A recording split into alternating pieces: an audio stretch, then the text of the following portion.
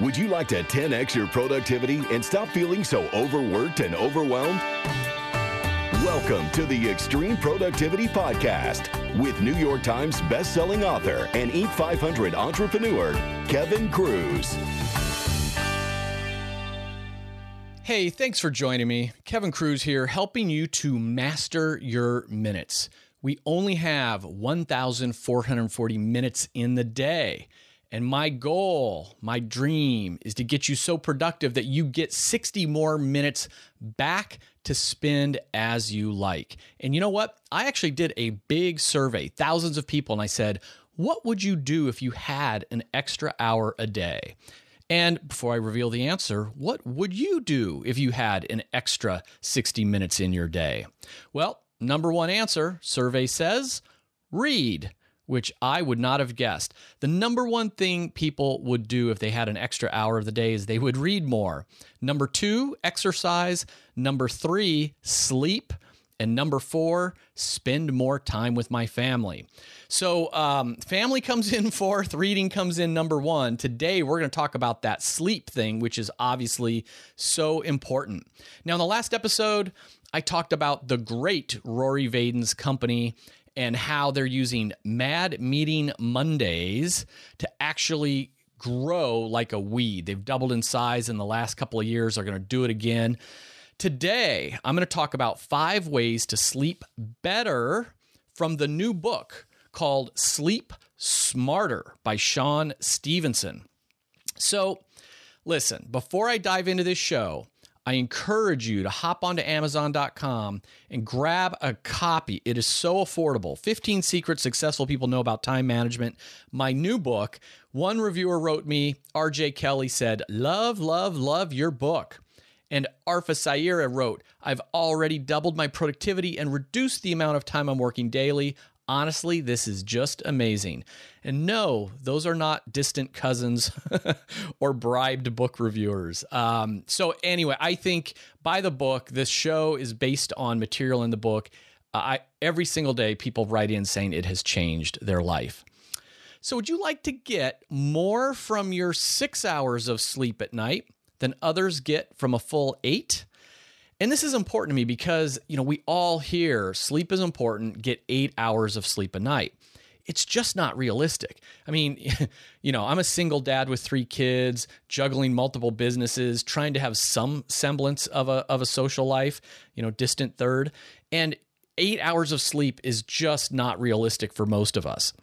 So I like to talk about sleep quality over sleep quantity, and that's why I love this new book.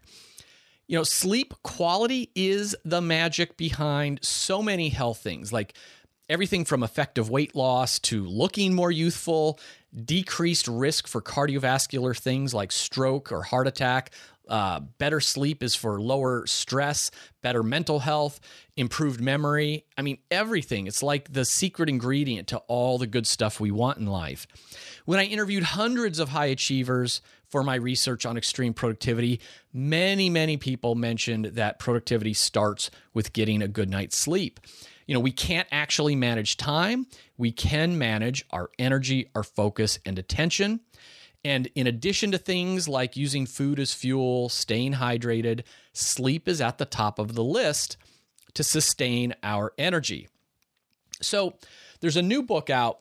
After you buy a copy of mine, buy this one, Sleep Smarter, 21 Essential Strategies to Sleep Your Way to a Better Body, Better Health, and Bigger Success from Shawn Stevenson. And it teaches, tactics and techniques to get the best quality sleep possible, whether or not you're getting total, bedtime of 8 hours. So Stevenson offers 21 strategies and a 14-day action plan to implement them. But I've picked out like 5 that resonate with me that I wanted to share on this short podcast. So strategy number 1, get more sunlight. So ironically, to have a better night's sleep, you need to spend more time in the sun because the sunlight affects our circadian timing system, our built-in 24-hour clock. So it starts ticking when we get some sunlight in the morning. letting us know that the day has started and it's going to start that 24-hour clock cycle. So ideally, you want to get some sunshine between 6 o'clock in the morning and 8:30 in the morning. It'd be nice to get 30 minutes of direct sunlight, and it's not... you don't even want to be using sunglasses because that filters out some of what you want. Ideally, it's that morning walk around the block or walk in the park or drive to work, getting some sun in the morning. But that's ideal. If you can't get it in the morning, then at least get some sunshine when you take a 5 or 10 minute break, walk around your building at work, or take a lunch break and go for a walk. Get outside as much as you can. Strategy number 2, avoid screens before bedtime. I'm talking about digital screens. So cutting out, digital screen time at night is really the number one thing we can do to immediately improve our sleep, according to Sean Stevenson. So think about your TVs, the computer, your mobile phone. They all emit a blue spectrum of light that can trigger the release of these daytime hormones, and it will disorient our body's preparation for bedtime sleep. Instead of releasing the hormones that say, hey, it's just about bedtime, these blue lights going to say, oh, must be morning, must be daytime. So consider a screen curfew at least 90 minutes before bed. Put away that Kindle. Don't read your Kindle or iPad in bed. Don't be doing work from your computer. Or you can buy, I think they're very affordable, like again on Amazon or somewhere, these blue light blocking glasses. They're going to be like nerdy looking glasses that you put on if you're going to be using screens at night. And then this is just hot off the press. So I'm recording this in April of 2016. The new version of iOS from Apple, 9.3, has a feature called Night Shift. So you can go into your settings and enable Night Shift, and it will turn off that blue spectrum of light when you're using your phone or your iPad, in the evening hours. So that's pretty cool. Third strategy: implement a caffeine curfew. But that's a tongue twister. So listen, now I know you've heard this, but listen to the details here. This is important. Caffeine, as you know, any caffeinated drink, whether it's coffees or sodas, they're going to keep you up at night, but you probably don't realize how big a problem it can be. So caffeine has a very long half-life, from 5 to 8 hours. And, we all metabolize it a little bit differently, but it's very long. So even drinking coffee 6 hours or more before bedtime can still have a big effect on your body. You're going to be going to bed, even late into the evening, and you're still going to have caffeine in your system. In one study, participants consumed caffeine 6 hours before bedtime, and the physiological measurements showed that they lost an average of 1 hour of sleep at night, even though these people weren't aware of it. They didn't know they were losing sleep. Now, how can that be? So the idea, I suffered from this for a long time. I mean, back when I was young and dumb, working 100 hours a week, I lived on coffee and Red Bull. And I would joke with people and say, I could drink a Red Bull. I literally would drink a Red Bull or a cup of coffee at 7 o'clock, 8 o'clock at night. And at 11 o'clock at night, my head would hit the pillow and I would be unconscious. I would be out. I didn't think it was affecting me. And then a sleep expert got a hold of me and said, Kevin, first of all, if you're falling asleep in less than 5 minutes when your head hits that pillow, it shows you're overly tired. You're so exhausted, you're redlining it. But he says, second of all, when we go to sleep, we've got the sleep cycles from that shallow sleep, which is our REM sleep, our dream sleep, down into deep sleep. And it's that deep sleep that is restorative, that anchors memories, that all that good stuff is happening. And he says, listen, you're passing out, but all that caffeine in your body is keeping you up into a shallower level of sleep. You're not consciously aware of it, but you're not reaching enough of that deep sleep. And absolutely, that's the case where I would sleep for 6, 7, 8 hours, and then I'd get out of bed and I would be exhausted. I never understood why. So as a rule, consider a caffeine ban after 2 p.m. Long term, they suggest, Sean Stevenson suggests giving up caffeine entirely or only using it when you really need it on those deadlines. And in fact, once you get off caffeine, the potency, your body sort of detoxes, and then it becomes much more potent when you do take it. So strategy number 4, you might not have thought about this one, but keep your room chilly. When it's time to sleep, our body's core temperature drops. But if our environment is too hot and our body stays too hot, then again, that counteracts that cooling signal to our body to say, hey, you want to go hibernate now. You want to go sleep now. So ideally, studies say the temperature should be between 60 and 68 degrees Fahrenheit. If you can't get your room that cold, or if your bed partner likes it a little warmer and hasn't bought off on all this, then one advanced strategy is you can buy a cooling pad so that each side of the bed can be set at a different temperature. Just like they have heating pads, they have cooling pads that you can put under your, under the sheets of your bed. Final strategy number 5, create a sleep sanctuary. Now, I like this idea, and this chapter was one of my favorites a lot, even though, admittedly, it's the lightest on science. So Shawn Stevenson writes, humans are creatures of habit and habitat. And he says that our brain, as we're scanning our environment, we're looking for repeatable patterns or rituals, signals.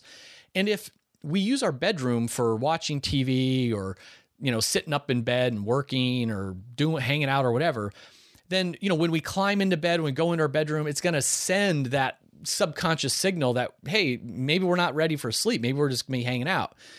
So ideally, look, the bedroom is used for sleep and for sex. That's pretty much it. And you're going to want to create a sleep sanctuary, a beautiful environment that will calm you down, chill you out, give you a good mood, a good vibe, so you can do one of those two things. I mean, think about it. This is not an uncommon feeling. Like if you're really stressed out, I know I get this. If I'm really stressed out, really busy, one of the first things I've got to do is like clean my desk and clean my office. Even though I shouldn't spend time on it, it's like, it's driving me crazy. I need my outside environment to look organized so I'll feel more organized and calm internally. So how do you create a sleep sanctuary? Well, just some ideas. You might consider installing a humidifier to keep the air, nice and moist. Think about like a jungle habitat or something. You're going to want to bring in air purifying plants. You can Google that and you'll see all the plants that will recycle our air and keep the air really fresh. English ivy is a great one. And again, just having plants everywhere is going to make it look really cool. A lot of people swear by scents. And jasmine oil, like put a drop of jasmine oil on your pillows or something like that. A lot of people can really use aromatherapy to calm themselves, to relax before bedtime. The goal is to create this sleep sanctuary so you walk in and you're instantly feeling peaceful, calm, and relaxed. So, too many people are putting their physical and mental health at risk because of poor sleep habits.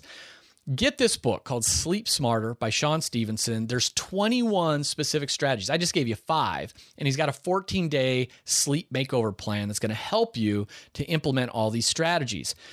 Remember, we're talking about extreme productivity. If you want to achieve more with less stress, every day is game day. And think about professional athletes.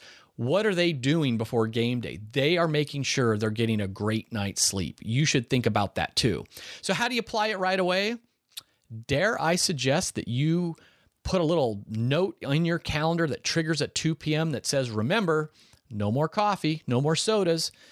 Dare I suggest that when you go home tonight, you have a little chat with your bed partner and say, yo, listen, no more watching TV in bed. No more listening to podcasts, even if Kevin Cruz has an awesome podcast. No more listening to it out loud in the bedroom. No more stomping around when I'm already in bed. No more leaving the night light on while you're reading. Bedtime is for 2 things, so let's get on the same page.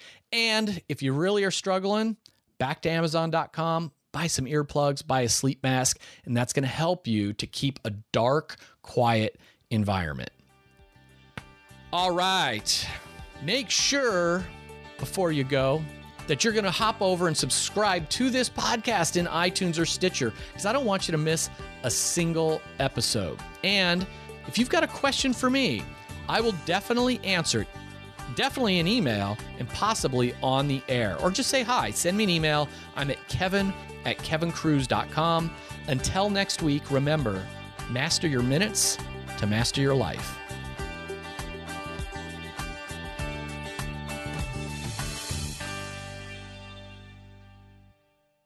Hey, if you like this podcast, you're going to love the LeadX Academy at leadx.org. If you didn't know, LeadX is actually my company, and we have dozens of video-based courses that are designed to help you to achieve your full potential. And I personally teach you courses via video like how to cure procrastination, how to stop time thieves, how to cut your email inbox traffic in half, how to get to inbox zero with the 4D habit, how to minimize your meeting time, and how to maximize your focus and energy, and so much more. And every month we're adding new courses, new webinars, and new resources. You could check it all out, no cost. There's a free trial at leadx.org. Until next week, remember, we all have the same 1,440 minutes a day. Master your minutes to master your life.